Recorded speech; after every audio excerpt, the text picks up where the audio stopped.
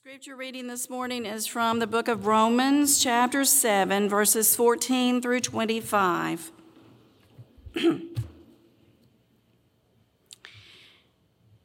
When I looked at this before the meeting, I'm not trying to be silly, really, but it's just kind of funny that I looked at the first verse and I said, why did they pick me to read this?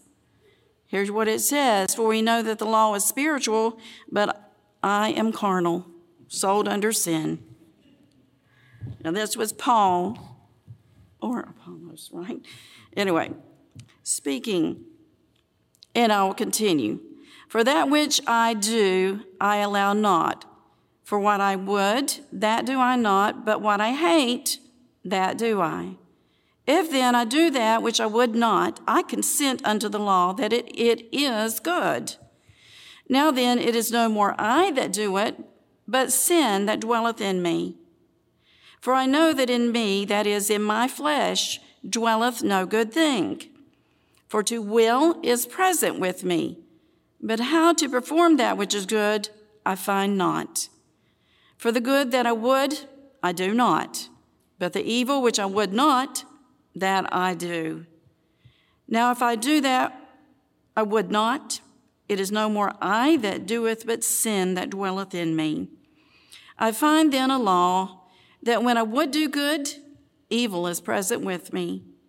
For I delight in the law of God after the inward man. But I see another law of God, but I see another law in my members, warring against the law of my mind and bringing me into captivity to the law of sin, which is in my members. O wretched man that I am, who shall deliver me from the body of this death? I thank God through Jesus Christ our Lord.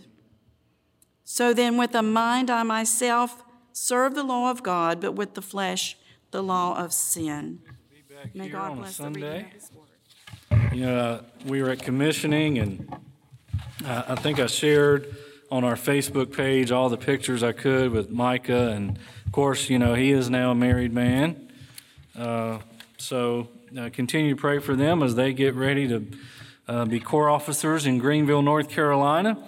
But it's always good to be in the pulpit for me. This is where I thrive, I guess you would say. My gift from the Lord, of course. Before you feel really bad about chapter 7 and this idea that I just can't quit sinning and just this torment, please understand that thankfully the book of Romans does not end in chapter 7, okay? Honestly, if you were doing a study of what Paul is saying, you'd want to start with chapter 6, chapter 7, and chapter 8. Because really what I've done, I've almost done you a disservice in starting right in the middle. Because a lot of people want to believe that this is the Christian life, that I can't help doing what I'm doing, that I'm just going to keep sinning and asking God to forgive me. That is not what we teach. We don't teach that. And Paul is not teaching that. Paul is saying, in and of myself, that is the life that I will live. But in Christ, I have victory over sin. Amen? You have victory over sin if you are a believer. But now, what he's really describing is this civil war of the soul, if you will. Some of our ancient theologians, like St. Augustine, have even described this. So let's really look at this. Well, I've titled this from a chapter in a book from Max Lucado. Years ago, he wrote a book called In the Grip of Grace, and it was really about the book of Romans. And in that book, Max Lucado actually talks about how even on our worst days, now maybe some of you don't have bad days. I have a lot of bad days. You can ask the lady that just took the kids outside. And it's those days where I say, Lord, do you love me today? Because I'm mean. And the Lord would say, yes, I love you today and tomorrow. Sometimes we think that God's love fluctuates like we do, and thank God it doesn't. Paul is saying that. He's saying, I know what the law says, and I want to do good, but sometimes I just don't do good, right? So there's like this inward battle that he's describing. What exactly is a civil war? Well, one dictionary says that a civil war is a state of hostility or conflict between elements within an organization. Now, when we think of civil war, we think of our history.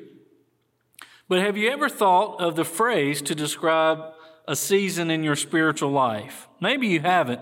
But when we look at these verses, that's kind of what I want to look at.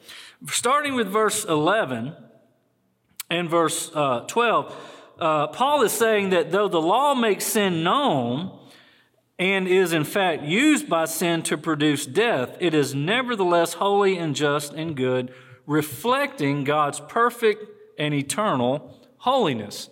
So when you think of the law of Moses, okay, when you read, the first 5 books of the Bible, and those are what we call the law of Moses, right? All of the Levitical law. God was really saying, this is, if you're going to be in my family, Jews, Israel, the Hebrews, this is how I expect you to live. And thankfully, because of the cross and because of the resurrection, we have the power to live in a way that God approves in Jesus. But if you were to say, okay, here's the law, here's all the do's and don'ts, but you don't have a Savior yet, you have to make this work on your own, I would say, good luck to you. You're going to need it. Because with just the law, we're not able to live a holy life. Okay?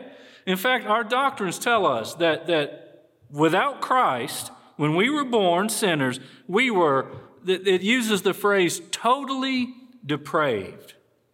Now, maybe when you do a resume and they say, describe yourself to me, you do not write, I am totally depraved. You wouldn't want to do that. But without Christ, we are. In fact, David even wrote, I was sinful in my mother's womb. Okay? Now, I know that we want to think of every person as good, and I've even heard people say, people are ultimately good. And I'm like, I don't know what people you know, but we're not good. We do some really bad things without Christ. Now, I want to share with you my own personal civil war of the soul. I am getting better at this. I am a work in progress.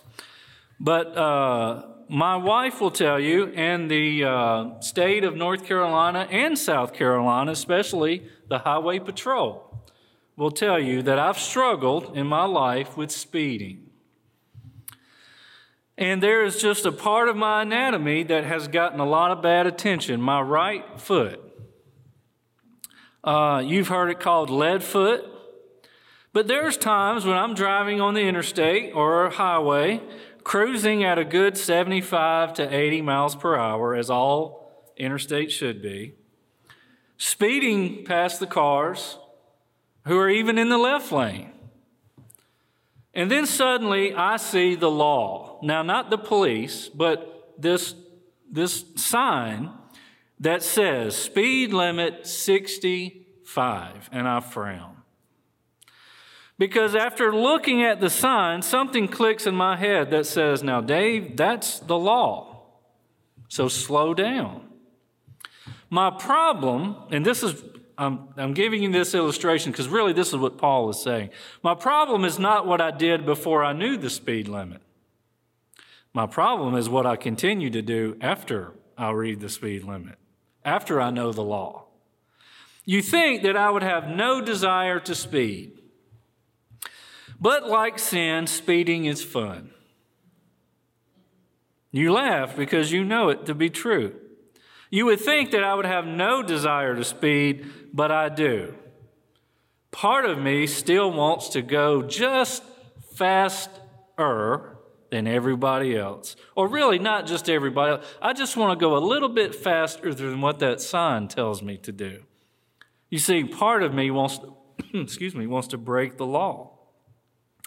So when I get on the interstate, Here's the voices that go on in my head. My ought to, right, says that's illegal. My want to says, but it's been a while since I've been caught. My ought to reminds me, but the law is the law.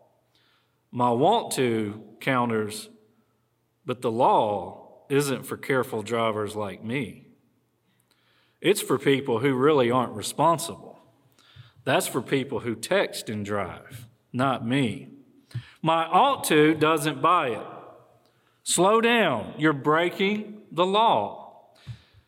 You see, it's what Paul is saying. Before we knew the law, we were okay. You know, there is some truth to the idea that ignorance is bliss. I don't know what I don't know. You don't know what you don't know. But as one person said, once you know, you should do better. You see, our eyes read the speed limit, but my body, really my heart, says, no, I like going this speed. Thank you very much. What I should do and what I end up doing are two different things. I was better off not knowing the speed limit. You see where we're going here? Now, I will say, and all in transparency, I have learned, I've even gotten to the point where the Army's insurance said, we can't hold you on our insurance anymore. I've gotten 2 speeding tickets on the same day, in the same place, by the same police officer on my wife's birthday. That was a bad day for me. But maybe you get an understanding of what Paul is saying in these verses, right? Paul is describing his own personal struggle with wanting to do good, but yet having this inward war that goes on. So when we're struggling, now thank God we still, as believers, we still have chapter 8. There is now no condemnation for those in Christ Jesus. But yes, in this world, we will have temptation. We will have that battle sometimes that happens. So what can we know when we go through that? There are 3 truths about grace that can encourage us in our own inward battle. First, God still claims you. You may not claim you. You may say, man, I have really woken up on the wrong side of the bed. Right? When Satan is trying to lead you into a sinful situation, remember your position in life. Or as I was told as a kid, when we would go somewhere always with the Army, I was one of those kids, I would have never left the house if it wasn't for the Salvation Army. I've seen the world because of the Army. So I was always told, remember whose you are. Remember that? When people would say, don't just remember who you are, remember whose you are. You are a child of God. In Romans 8, 16 and 17, this is what we read. The Spirit Himself, so we're talking about the Holy Spirit, God the Holy Spirit, testifies with our spirit that we are God's children. Now, if we are children, then we are heirs, heirs of God and co-heirs with Christ, if indeed we share in His suffering in order that we may also share in His glory. That's your position. In life, you are a child of God. Whether you feel like it or not, you are a child of God. One song that was sang during commissioning, during praise and worship said, I am who I am because the I am says I am. That's your position. Not what everybody says about you, not even what you say about you. It's the fact that God has said, you're mine, that God still claims you. When we fall because of our sinful nature, when we sin, God doesn't turn His back on us. He picks us up, He brushes us off, and He tells us, try again. What did He say to the woman caught in adultery? He said, I forgive you. Now go and sin no more. Even though we may battle inwardly with sin, God still claims us. And don't lose heart if you're struggling. The very fact that you and I are under attack sometimes means we're on the right side. Take a look at who's writing about this inner battle. It's the Apostle Paul. The man who in one chapter or in one book gives his resume, he's from the tribe of Benjamin, he's a Hebrew of Hebrews. He didn't just study the law, he memorized the Old Testament, the books of Moses. So maybe we're actually in good company when we say, man, sometimes I struggle. You know who doesn't struggle? People who are blinded by the gospel, who are far away, who are living a life that they shouldn't live. They're not struggling. Sometimes we like to think, the most unhappy people are sinners. No, sometimes they are very happy. They have no peace. They have no joy, but they know how to be happy. And we often say, well, why don't they struggle? Because this is a spiritual fight. This is a spiritual battle. The man that we attribute the majority of the New Testament says, sometimes I struggle with sin. Notice the words that he uses, the pronoun that he used, I. And look at what he says when he's reading it in the tense, present. I do not understand. It is sin living in me. I do not do the good things I want. I see. All of this is like in present tense. He's saying, look, sometimes I struggle. What a miserable man I am, he says. Paul's not telling us about a struggle he had years ago. He's saying, this is kind of what I'm dealing with right now. You see, Satan will try and use everything he can to separate us from fellow believers, from our relationship with Christ. Paul's struggle and our struggle today is an inward battle. Paul even tells us we don't fight each other. Now, some of us do, and that's not biblical. Paul said our struggle is spiritual in nature. In fact, I would even venture out to say that most of the struggles that we have are all spiritual in nature, because that is the war that's been declared on us. Paul wrote to the church at Ephesus, and again, Ephesians 5:12. Our struggle, there's that word again, that struggle is not against flesh and blood, but against the rulers, against the powers of this dark world, excuse me, and against the spiritual forces of evil in the heavenly realms. He really paints this interesting picture of just an almost, if I can call it, like an alien conflict, that you can't see it, but it's happening.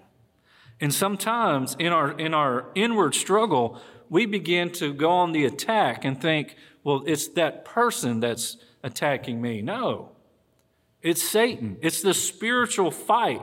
And that's why in Ephesians, Paul tells us we need to be battle ready. We need to have a helmet of salvation and the breastplate of righteousness and all those things that he describes. See, this battle that rages, sometimes it rages more in our minds and in our hearts than it ever will on the outside. Our struggle, Paul says, is against the devil and his plan, his evil forces. Throughout this struggle with sin, we have to remember whose we are. We are God's child. Sometimes you may have to stand in the mirror. This may sound silly, but maybe you need to look in the mirror and say, I am God's child. That God has said who I am. Not what the world says, not what I say, not what somebody may think of me. We are God's children. Because of that fact, we can overcome. Paul understood he was God's child. That's why, under the direction of the Spirit, he could write what's in chapter 8. So know whose you are. Know your position. God still keeps you. And then also, God still guides you. The first truth was our position. You're a child of God. The second is the principle, the Word of God. That's how we're guided, by the Word of God. This living and active, breathing Word of God. So when we're under attack, we tend to question the legitimacy of God's commands. It's the same playbook that started in the garden. Did God really say? And when we get that in our head, you ever heard of a self-fulfilling prophecy? Like when you just keep saying, that's just never going to work. That's just never going to work. Guess what? That's never going to work because you keep saying it. You keep saying, and then what you're saying, you keep doing, right? So if we keep listening to the lies of the enemy, we believe them.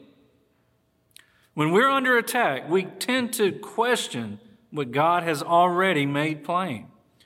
We begin to rationalize, like I do on the interstate. I know what the speed limit says, but that's for people who haven't driven as long as I have. I'm a good driver, as I just fly by people with usually a cup of coffee in one hand and the other hand holding the steering wheel. So what happens is when we question the legitimacy of the law, I decrease in my mind the authority of the law. So when I start to question God's word, I decrease its authority in my life. And that's when you get into the dangerous area of rationalization. Because let's be honest, I can rationalize anything. Good, bad. Some of the worst things we've ever done as human beings, we had a pretty good plan. Or we would say, well, I did this because fill in the blank. That's why Paul says, and we read it earlier in Romans 7:12, the law is holy, and the commandment is holy, righteous, and good. The root word for holy means different. So why are God's commands holy? Because they come from a different perspective. God's perspective. Let me go back to my speed limit illustration. Speed limit 65. Well, that's not my perspective. That's somebody else's perspective. It's the lawmakers. Their thoughts are not my thoughts. See? Their ways are not my ways, thank God. They are concerned, they say, with my safety and the safety of others. Because if I'm going 80 in a 65, I definitely don't have your health and safety in mind. You see, I am looking at my Waze app. And like any man, when it says arrival time is 3 hours and 32 minutes, if I just beat it by a minute, I did right. I won. You see, when they created the law, they were concerned about my safety, and I'm concerned about speeding so I can get where I want to go. They want what is best for the drivers. I want what's best for me. So when they create a law, it's not for my pleasure, it's for my safety. Do you see how all this really intertwines here? Don't read God's law and think He just wants me to be a unhappy, miserable, no fun. No, God is saying, look, anything He says do, go out and do. But the things that He says don't do, that's for your safety. Do you know when you read all those weird Levitical laws, that some of them make no sense at all? Well, shellfish. I don't like seafood, so I don't care. But some people would think, why? There's some people who still follow this. They think that's what God. There was no Centers for Disease Control when the Hebrews were wandering around the desert. So God gave them these hygiene laws to say, look, you may not understand it now, but I'm keeping you healthy. Don't eat pork. Well, what did He have against pigs? Well, they had no refrigeration. You see how all this makes sense? And I'm very thankful for the verse in Acts where God said, kill and eat. Everything is good to eat now, right? But you see, sometimes what we forget is these laws that people love to say, God just, there's no joy. He just, don't do this, don't do that. Think about this. I know this is a touchy subject. But why did God say to be holy means you have a man will have one wife and a wife will have one husband? You know what that cuts out? Sexually transmitted diseases. You don't even have to worry about it, which will keep you alive. Because the other people in their area who worshiped other gods, they did not have monogamous relationships. And they had all sorts of diseases. So sometimes when we read God's word, we like to say, oh, there's another fun thing he says I can't do. No, what he's saying is, I want to keep you alive. Actually, if you will just follow this law, it'll keep you safe and have a healthier life. And so that's one of the things we have to understand about God's law. We need to read God's word. It helps us. It helps us to see who he is, and it gives us an understanding of why the law is good for us. A good example of this was written over 1,700 years ago, and I mentioned him earlier, St. Augustine, in a book called Confessions, very interesting book. You see, going back to my speed limit sign, I show the ugly, selfish side of me. I don't care about you. I hope you wear your seatbelt because I'm speeding. You see, when I break the speed limit, I'm showing my sinfulness, the selfishness. If I had never known the speed limit or the law, I would have never seen how bad I could be. The law is the mirror. It reminds us that, as Paul says, I have fallen short. When he says all have sinned and fall short of the glory of God, it really means I've missed the mark. I'll never be able to make the mark. I'll never be able to hit 10 out of 10 on the bullseye, unless it's men's club, and I do pretty good with that for someone that doesn't have a gun. But look at what St. Augustine says in Confessions, and this makes perfect sense. He's writing about his own struggle. He says, there was a pear tree near our vineyard laden with fruit. One stormy night, we rascally youth set out to rob it and carry our spoils away. We took off a huge load of pears, now notice this is the sinful nature, not to feast upon ourselves, but to the pigs, though we ate just enough to have the pleasure of forbidden fruit. They were nice pears, but it was not the pears that my wretched soul coveted, for I had plenty better at home. I picked them simply in order to become a thief. The desire to steal was simply awakened by the prohibition of stealing. You see, the pears didn't tempt Augustine. It was the fence around the pear tree that tempted him. It was the do not enter sign. It was the private property sign. It was the speed limit 65. You see, isn't there within all of us a voice that says, I wonder how many pears I can pick without being seen?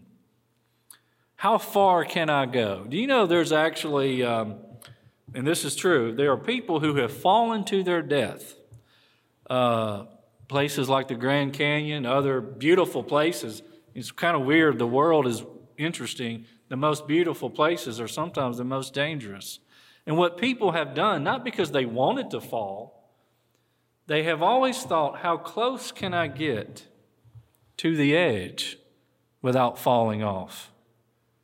And unfortunately, they get too close. And you know what's really sad is there are a lot of people now who have died taking selfies because they have turned around and not realized how close they are to the edge.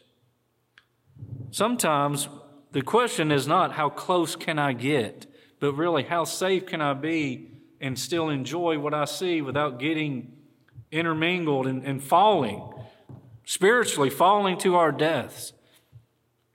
How fast can I go on the interstate without getting caught? See, when we start to ask these questions, we're really crossing a line that brings us back into the old self. And it's because of God's grace that we've been delivered from that. But sometimes that struggle is still there. One officer used to say to me, sometimes the old man wants to come off the cross. We used to sing and we would do this little hand clap. It's no longer I that liveth, but Christ that liveth in me. And it sounds so nice, and it's nice, but I always laugh now and think, really, we're talking about being crucified, right? We're talking about every day dying to myself, to what I want. Why do we get into places or think things that we know in our hearts we shouldn't be doing or thinking? We know better. Why are we so quick to go back sometimes to the old way? Or as Paul writes, what a wretched man I am. Who will rescue me from this body of death? Well, friends, here's the good news. We have a rescuer. We have someone who will take care of what we cannot take care of. Eugene Peterson says it this way, I've tried everything and nothing helps. You ever said that? I'm at the end of my rope. Is there no one who can do anything for me? You see, when it comes to the battle of sin in our own soul, we're not going to win. But Christ has already won. At some point in all of our lives, we've said those words that Paul has said. And I love how the King James kind of says it. What I want to do, I don't do, and what I don't want to do, I do, right? Like that's torture, right? It's almost like a form of insanity. Like I can't stop. What's wrong with me? And Paul says, thanks be to God through Jesus Christ our Lord. Through Christ, we have power over sin. That's what holiness is. Holiness is not saying I'm perfect and I will never sin. It's saying sin does not rule in me anymore. Now, God's never going to grab you and say, hey, you can't do that. You still have free will. But it's the idea and the truth that the Holy Spirit is now driving the car. Okay? We're not. We don't have to be defeated spiritually. We do have victory, not in and of ourselves, but through Christ. And that is the last truth of grace I'd share with you. It's God that gives us the victory. If you don't remember anything today that I've said, remember this. You have victory over sin, hell, and the grave because of Jesus. That's not just what we should talk about on Easter. It's every Sunday. It's every day. 1 Corinthians 15:57, but thanks be to God, he gives us victory through our Lord Jesus Christ. So next time you face this personal civil war of the soul, remember your position. You are a child of God. Remember your principles, the Word of God. And remember, you have victory in Christ. Do you think that you will never have the victory because of your sinful nature? It's not true. You can have victory. You can have it today. Now, yes, Satan will always tell you that you don't. He may even tell you that you're not even saved, that you need to recheck everything that you think. You see, it's all lies. Jesus told us everything Satan says is a lie. Jesus said that, you know. If Jesus was from Mississippi like I am, he would have said he would rather climb a tree and tell a lie than stand on the ground and tell the truth, right? That's what he is. He is a liar. So anything Satan says, it's going to be contrary to the Word of God. But Christ gives us his Spirit, which is himself. God, the Holy Spirit, will help us, teach us the way in which we are to live, so that when that battle gets heated, we can actually say, Lord, fight for me. And he will. He already has. We have victory through that. Don't just stop at chapter 7. Chapter 7 is important, but just remember, there is a chapter 8 and another chapter that in Christ we have victory. We're going to sing together this chorus, or actually it's a couple of verses of the song that says, in Song 714, Jesus, save me through and through, save me from self-mending. You see, that's what Paul's talking about. I can't save myself. I can try, but it's never going to do. And in fact, that verse says, self-salvation will not do. Pass me through the cleansing. It's tune 238, Mary Carroll. It's to the tune Near the Cross. Through temptation, save from sin, self and pride subduing. Save me through and through within. Save me by renewing. Through the tempest, through the calm, with the Master talking, on my own beloved's arm, off with Jesus walking. And that chorus is through and through, through and through. Jesus, make me holy. Save me to the uttermost, all the way to glory. You know, our founder would say that we're in the business of getting saved, being saved, and keeping saved. That's what holiness is. Every day, that we live on this earth, we get closer in the likeness of God. Okay? And so let's sing that together. And maybe if you're struggling with something, I want you to know you can give it to the Lord.